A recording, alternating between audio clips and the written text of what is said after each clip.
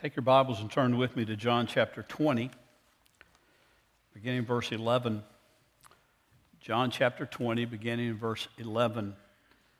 As we continue in our study of the accounts of the resurrection, we looked 2 weeks ago at the account where part of what Brother Todd read from Mark's gospel about as Mary and the other women came to the tomb to further anoint the body, further embalm the body after he had died. Not knowing how they were going to roll the stone away, and when they got there, the stone was already rolled away. And when they saw that, we talked about how they went and told the disciples, and Peter and John ran to the grave, and they were astonished that there were the grave clothes, but no body. And the face linen had been wrapped up neatly, folded up neatly, and laid to the side, and yet there was no body there. Indicating that there was no rush in getting away, indicating there wouldn't have been a grave robber that had stolen it or anything that the disciples couldn't have stolen. The grave clothes were there. And they continued to ponder about that. Well, in verse 11, we pick up with Mary Magdalene, or Mary of Magdala.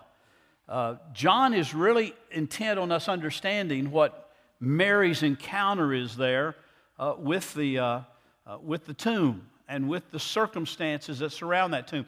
Now, we don't know why Mary's there, why she went back. We just know that she's broken and she's sad, and John's going to tell us that she is just terribly upset over the circumstances that have happened that the other disciples have seen, and she and the other women have seen. And so she goes back to the grave after John and Peter have left the grave, to further investigate, I suppose, what is taking place there. But I want you to understand that Mary's sense of loss is great here.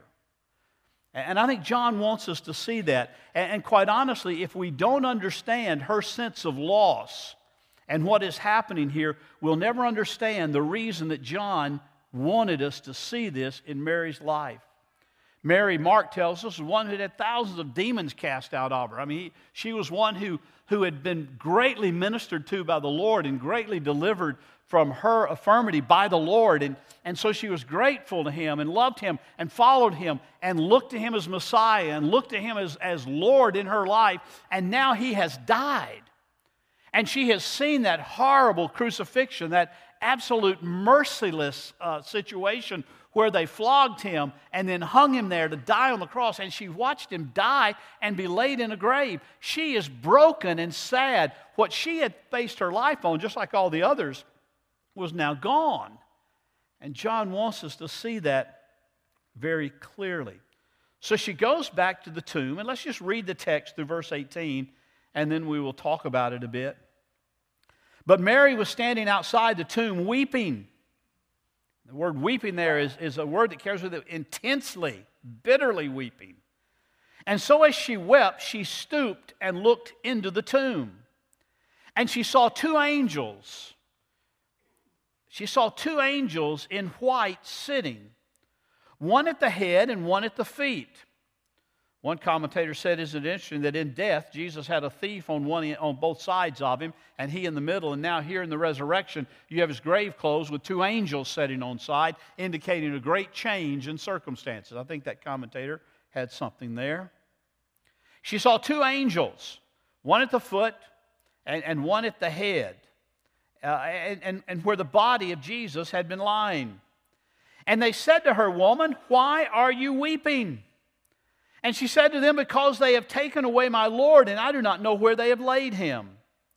When she had said this, she turned around, and she saw Jesus standing there, but did not know that it was Jesus.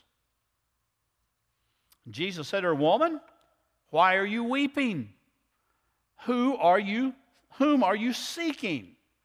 I mean, do you see the question repeated there by Jesus that the angels asked? Why are you weeping? From Mary's perspective, weeping was the most normal and natural thing in the world to do. Her world had been shattered. So she was crying because of the death of Christ, and crying now because even the body of Christ was gone. The body of her Lord was gone, and she didn't know where it was. So she's weeping over that, and it's a very normal and natural thing, and yet both the angels and Jesus both ask the question, why are you weeping? Could it be that they had a different perspective on the whole thing?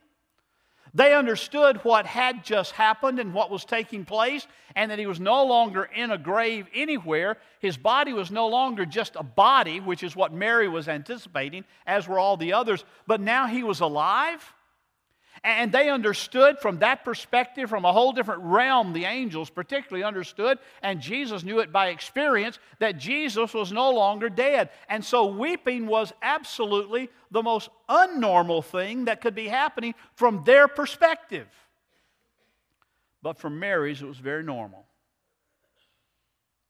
So she goes on. Supposing him, that is Jesus, to be the gardener, at least someone in authority, someone who oversees this particular area of garden where tombs are. Supposing him to be the gardener, she said to him, Sir, if you have carried him away, tell me where you've laid him, and I will take him away. Again, still anticipating there's nothing but a body. And Jesus said to her, Mary. She turned and said to him in Hebrew, Rabboni, which means teacher. That's kind of a weak statement, I think, in the parenthetical note there. Rabboni, which means teacher. It does mean teacher, but it's not just rabbi. It's Rabboni. It's a very personal, very intense, very, very loving response. It's like saying, my rabbi, my teacher, my Lord. There's an expression of a great exclamation there. Verse 17, Jesus says to her, Stop clinging to me, for I have not yet ascended to the Father. But go to my brethren and say to them, I ascend to my Father and your Father, and my God and your God. And Mary Magdalene came, announcing to the disciples, I have seen the Lord. And that he had said these things to her. The second resurrection narrative. The first, John and Peter running to the grave, seeing the grave closed. But now Mary Magdalene, they didn't see Jesus. They just saw some empty grave clothes and an empty tomb, or as we said 2 weeks ago, an almost empty tomb. The grave clothes were still there. They didn't see the angels. They didn't see the person of Christ. But now Mary Magdalene sees the Lord. She speaks to him. He speaks to her. She sees the angels. She understands at least something is going on here that's not making sense. I don't think she knew they were angels, although they were sitting there in white. They were sitting there looking like anything except what she normally saw. But they said to her, Why are you weeping? And she said, They've taken him away. I saw him buried right here in this tomb. I saw him taken down from the cross and laid here with the spices that Joseph and Nicodemus had brought and wrapped around him. I saw him laying right here on this slab, and now he's gone. That's why I'm weeping, at least partially. He's dead. I'm experiencing grief. My faith that I had in him, that he was the Messiah, my faith that I had in him, that he was going to deliver us from the Romans and all our enemies, it has sort of died with him. My hope that there was freedom and my hope that things were going to come has sort of died with him. But one thing that didn't die in Mary was her love for him. She still loved him even though she felt like perhaps he had let her down. She still loved him and cared for him and wanted his body properly cared for, even though her faith and her hope had kind of dissipated and disappeared. She still loved Jesus because of what he had done for her in this life. And so she goes to the tomb weeping. John is wanting us to see that there's absolutely nothing here that can be explained by grave robbers. There's absolutely nothing that can be explained here by saying, oh, well, you know, the soldiers took him away or the gardener moved him. That did not transpire. He wants us to see that there's nothing working here except the power of God. The resurrection power of God to bring him out of the grave. The same resurrection power of God that brings you out of the grave of sin and spiritual death in your own life.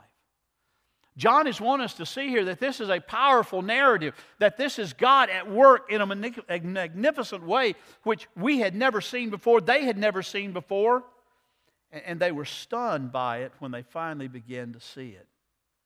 It's the same thing that Peter said in Acts chapter 2, verse 32. When he's preaching at Pentecost, and he said simply, God has raised this Jesus to life, and we are all witnesses to that fact. Remember that. Later, Peter begins to proclaim over and over again, listen, we are witnesses to what has taken place. God did a work and raised him from the dead, and we saw it, we experienced it, we watched it, we talked with him, and Mary is the first one to get to do that. What a glorious truth that is. Maybe Jesus' question after the angels have asked her, why are you weeping? And maybe Jesus repeats this, why are you weeping? Almost as a soft rebuke, if you will. A mild rebuke.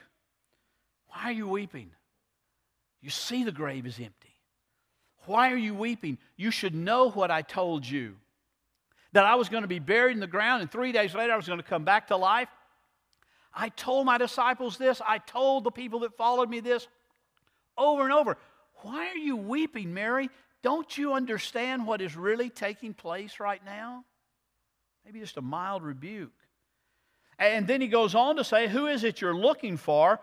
Perhaps it's sort of an invitation for her now to open her eyes and see who he really is. Kind of an invitation to reflect on the kind of Messiah she was expecting as opposed to the kind of Messiah that he is. The true biblical Messiah, not just a political Savior, but a Savior of life. But she shows that she has still not transcended the explanation to which she had earlier thought about, and that was surely somebody has stolen the body. I mean, that's the normal thing, isn't it? The body's missing. So she's supposed to be the gardener, and she said to him, Sir, if you've carried him away, if you've moved the body, if you've been party to this hoax, if you've been party to this cruel joke that's breaking my heart, tell me where you laid him, and I'll go get him, and I'll take him away. And maybe even she's saying, listen, I'll go get him and bring him back here and put him back where the body rightly belongs. I'll go get him and rebury him if you've taken him from this spot. And Jesus said to her, Mary. Now we're reading this, so there's no way to really understand the inflection in which he said it. The translators kind of put an exclamation point there, but that wasn't in the original text. It's just sort of to give us the emphasis there. But somehow Jesus said to her, Mary. And when she heard his voice say her name, it says she turned to him and in Hebrew said, Rabboni, my rabbi, my teacher, my master, my Lord. She recognized him for who he is. Does that not remind you of something Jesus said back in chapter 10 just a little bit? Back in chapter 10, verses 3 and 4, he's talking about the parable of the Good Shepherd, and he says, to him the doorkeeper opens, that is, to the one who belongs there, to the shepherd, and the sheep hear his voice, and he calls his own sheep by name, and he leads them out. And when he puts forth all of his own, he goes ahead of them, and the sheep follow him because they know his voice. That's beautiful. Jesus calls her name, and she responds immediately to call him Lord. Same way in your life and my life. Maybe we don't recognize it because we don't hear it verbally. But there was one day, In 1970, that's a long time ago. In 1970, 43 years ago, that I was sitting out on a stone step under Denny Chimes on the University of Alabama campus, and my name was called by that voice. And I didn't hear a verbal voice, but at that point, it was as though Jesus said, "Bill, wake up, see who I am." And I recognized who he was, and I believed, and I walked forth and followed him. It was at that point that I cried out with my voice, "Lord, Lord, I can't save myself. Lord, I'm in a mess myself. Lord, I need your transcending power." And there under that tall edifice that was standing there on the campus, I surrendered to Christ, because in my spirit I heard his voice calling my name. And as his sheep, I knew that voice, and I followed it. What an amazing truth. Mary says, when I heard his voice, I recognized who he was, and I cried out. And she fell at his feet and evidently wrapped around him, and he said, "Stop clinging to me." Now I think King James here is a little less clear of what the text really says. I think King James says, "Don't touch me," as though I'm too pure for you to touch. I really don't think that's what he's saying. I think he's saying basically, stop holding on. I haven't yet ascended to the Father. I'm still here, and I'm still going to teach for about 40 days, and I'm still going to teach you a lot of things that you need to know. Don't cling to me right now. There's work to be done in this period of time before I depart and ascend to my Father. But go to my brethren.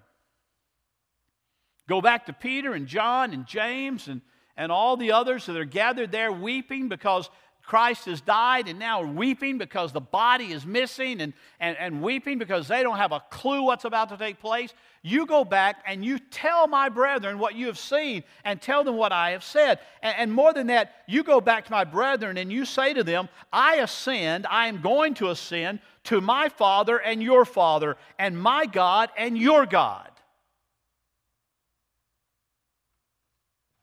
It's the first time Jesus has ever personalized it that way to Mary or anybody else. He's talked about my Father and my God in a personal sense. I'm from the Father. The Father has sent me. I'm going to go back to my Father. I came to serve my God and to do my God's will, and my meat, my purpose, my life food is to do my Father's will, my God's will, who has sent me. But now he says, listen, in this resurrection experience, in this newness of life that I'm bringing to you, this thing that this resurrection is confirming and empowering, the work done on the cross that will now be made personal to you. You go back and you tell my brethren, you go back and tell them that I am going to ascend to my Father and your Father, and my God and your God.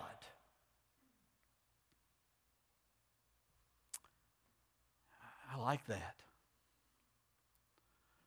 I like that Jesus is saying, listen, I want you to understand there's a new world happening now. There's a whole new dimension happening now. There's a whole new relationship that's opening up now. But can you also see in those words that Jesus gives to Mary, just a little bit of a precursor to the Great Commission? That Matthew records and that Luke records in Acts chapter 1, where he said, you go and be my disciples, you go and tell what you have seen, you go and tell what you have known, you go and tell what you've experienced in me. Mary, you go and tell my brethren so that they might know that you've seen me alive. Just a little bit of a precursor to what our call is. That will be magnified a little later, even in John's Gospel and in all the Gospels, where Jesus says, listen, as you have been changed, as you have been touched, as you have seen the risen Lord spiritually in your own spirit, that now you are to go and tell those who need to hear what has taken place. That's the essence of missions, folks. That's the essence of evangelism. We make it so complicated, we make it so difficult that, we feel like if you haven't spent at least 3 semesters in a witnessing course of some sort, you really can't do it right. And yet Jesus says, listen, just go tell my brethren what you've heard. So Mary Magdalene came back to the room where the disciples were and said to them, I have seen the Lord.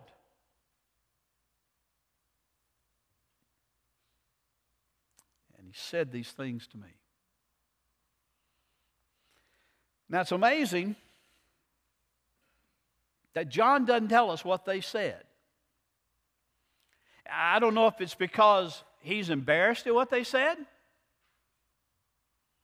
Can you imagine a woman coming back into your room where you are in a day when women weren't even allowed to testify in courts of law?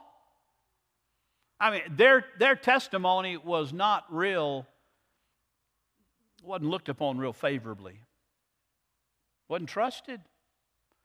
And so a woman runs back in and says to these men who have been following Christ, who are called by Christ specifically, and says, hey, I have seen the Lord. I mean, there had to be an exuberance in her voice. I've seen Jesus. Sure, Mary, sit down. Oh, okay, Mary. Yeah, Mary, you know how Mary is. She gets a little overexcited from time to time. Don't know what she saw. Don't know who she saw. But Mary, come on. We saw him die. We see the graves empty. John, it says, did believe when he saw the empty tomb, but the others, there's no indication there was any belief in resurrection. And John himself even said, back in the passage we looked at last week, after he saw and believed, yet they did not understand the Scripture that he must rise again from the dead. They're still confused. They're about to get unconfused quickly next week. But they're still confused. Sure, Mary, you saw Jesus. Now go cook something. Sure, Mary, you saw Jesus. Just settle down. Okay? I'll go on. There's clearly a joy here that is undeniable. There's a joy that flows out of what we've been talking about all along in each of these encounters. It's an unexpected encounter. Mary didn't imagine that she saw Jesus because she went there hoping beyond hope. When I go back to the grave, maybe I'll see Jesus. No, she went back to the grave to find the body. She went back to the grave to properly bury him. She went back to the grave anticipating to find nothing there at this point with those empty grave clothes, but hopefully find somebody who could tell her what had taken place. She went back to the grave and met an unexpected encounter in that garden with the Lord Jesus Christ. Jesus is always doing things unexpectedly, isn't he? He does things unexpectedly in our lives. Talked about my experience 43 years ago. I wasn't expecting that to take place. I wasn't expecting that night that was supposed to be studying for an economics exam, and I just was troubled in my spirit. And so I walked, and I prayed, and I said things I'd never heard myself say before. And it was an unexpected encounter that night with the living Lord Jesus. I wasn't expecting that. Well, I'd been religious all my life. I'd been in church since I was a little baby. I'd done all the right things. I was an RA. Shoot, I was a sunbeam. And you don't have any idea, most of you, what a sunbeam is. I was a sunbeam. I was in RAs. I would have been in GAs if they would have let me. I mean, I was always at church. Vacation Bible school was my favorite time of the year. Made those little things, whatever they were. I mean, I loved it. I was in Sunday school every Sunday. I sometimes got in trouble in Sunday school, but I was there. I wasn't expecting anything unusual on that night in January in 1970. I really wasn't expecting some kind of encounter with Christ that was going to literally change my life, but that's exactly what happened. And I, like Mary that night, said, "Oh, my Lord and my God, my Father, I know you." Up to that time, I'd known a lot about him, heard a lot of stories, read a lot of the Bible. But that night was almost like the same that happened to Mary that night when she came, that day when she came back to the grave on that morning, and there he was. And he called her voice. And because she was one of his sheep, she followed, just like he said she would. Several implications in this story that I want you to see. Implications that are not just for Mary or for Peter, for John, but implications for you and me. First of all, I want you to see the absolute, total, implicit, and explicit thing that John is showing is, number one, the resurrection is historical. He deals with it historically. He deals with it factually. He deals with it, even as Peter said in that sermon at Pentecost, we are witnesses to the fact of his resurrection. Now, it's hard to prove the resurrection historically in our day. I realize that in many ways. But let me tell you one thing. It's not historically hard to prove the empty tomb. That's clearly delineated in historical record. Now, you can debate on what happened. The disciples stole it. The soldiers stole it. Whatever. Grave robbers got it. Whatever. None which are sufficient. But I want you to know, Peter said, we were witnesses to the fact of the resurrection. It is a historical event. If you hear somebody saying, "Oh, well, it's really more of just a spiritual experience," you know, they experienced him resurrected because they wanted to, and they felt that was a good thing, and so they went on their way and they said he was raised from the dead, and they perpetrated a lie. You look at them and say, you're not dealing with all the facts. It was historical. It took place. Second thing that John wants us to see, the resurrection is personal in its implication. He encounters these disciples. He encounters Mary first and later the others, and he calls them by name, and there's a change in their life. Listen, I said earlier that when Mary came back to the grave, her faith had diminished. Her faith was crushed. Her hope was all but gone. And when she heard her voice called by Jesus, there was a resurrection of sorts. There was a rebirth in her life of faith and hope. And the love that never died was intensified there in her. And Paul later will say to the Corinthian Christians, faith, hope, and love, these are great things, but the greatest of these is love. And Mary experienced that in the garden that day. She experienced her love for the one she had lost, but then she experienced his love for her when he manifested himself and called her by name. It's historical. It's deeply personal, but never private. You know, we try to make Christianity something that even our cultures, well, you can believe in Jesus, you can worship God, just keep it to yourself. Doesn't work that way. As a matter of fact, Jesus immediately wanted Mary to know that it might be personal and it might have changed her life right there on the spot, and that she might have had a rebirth of faith and a rebirth of hope and an extension of love all over the place that day in that garden. He wanted to understand that while it is personal, it's not private. And so he said to her, now you go to my brethren and you say to them, I ascend to my Father and your Father, and my God and your God. And Mary went out and announced it publicly. So I want you to see the third thing about this. It is historical, it is personal, but it's also universal. It's to be shed abroad. It's to be spoken abroad. It's to be spoken from you to other people, whether they're your next door neighbor or the person you work with, or the person you go to school with, or somebody in Peru, or somebody in the Middle East, or wherever God takes you in your life. It's something that is meant to be spoken universally across the face of this earth. That's why John said in his vision, when he saw heaven in the book of Revelation, he said, listen, I saw surrounding the throne of God people from every tribe and every tongue and every nation and every people group. I saw them there worshiping the Lord, because this gospel, this truth of his resurrection is a universal truth.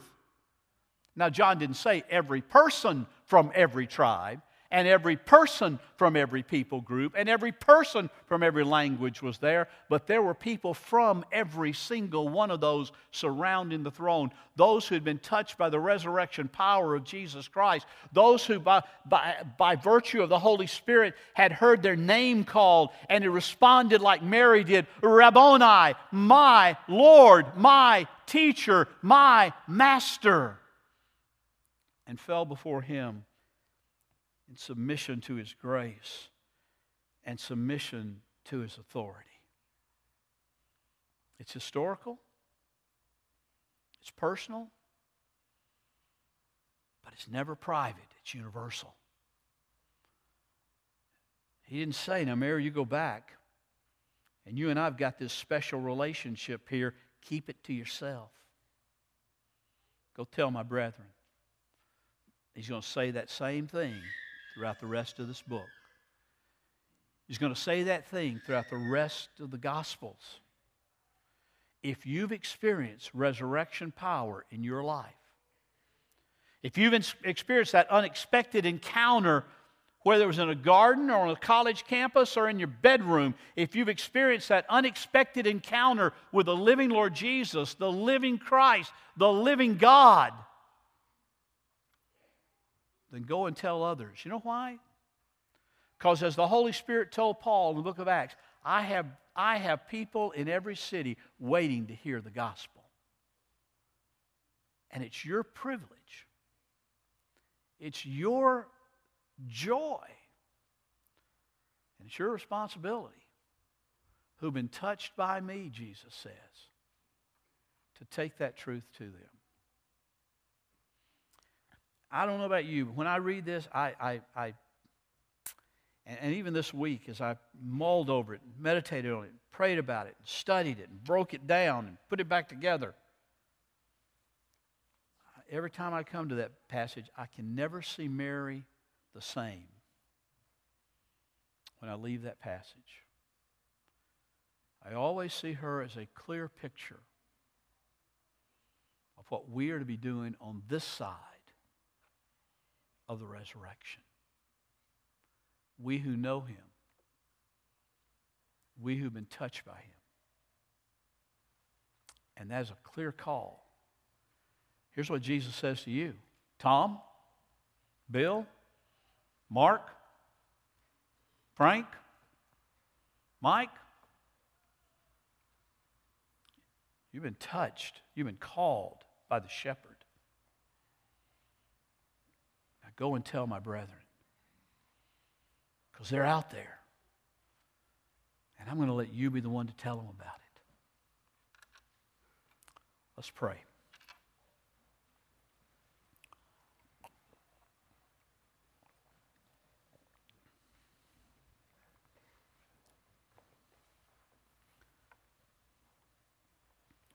Lord Jesus, I would ask you to give an unexpected encounter to those here this morning that you don't know, that don't know you, that you know, but they don't know you.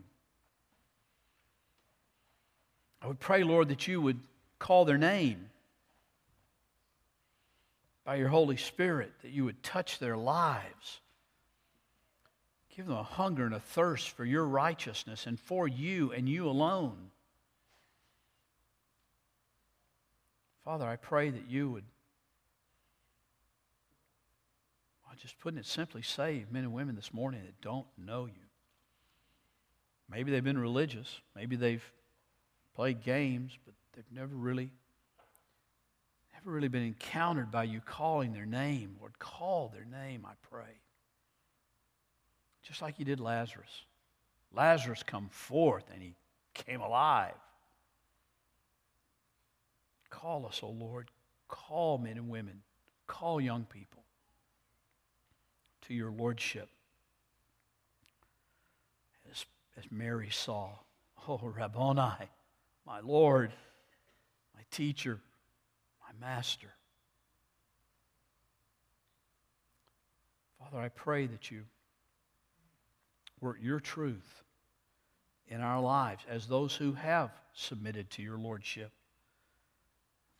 that we would be obedient to the implicit message of the Great Commission here that will become much more explicit later on. Go and tell. Go and share. Go and speak your truth. Because you're no longer just the God of Jesus Christ. You're our God. You're no longer just the Father of Jesus Christ. You're our Father. And Lord, we submit to you. In Jesus' holy name, we pray. Amen.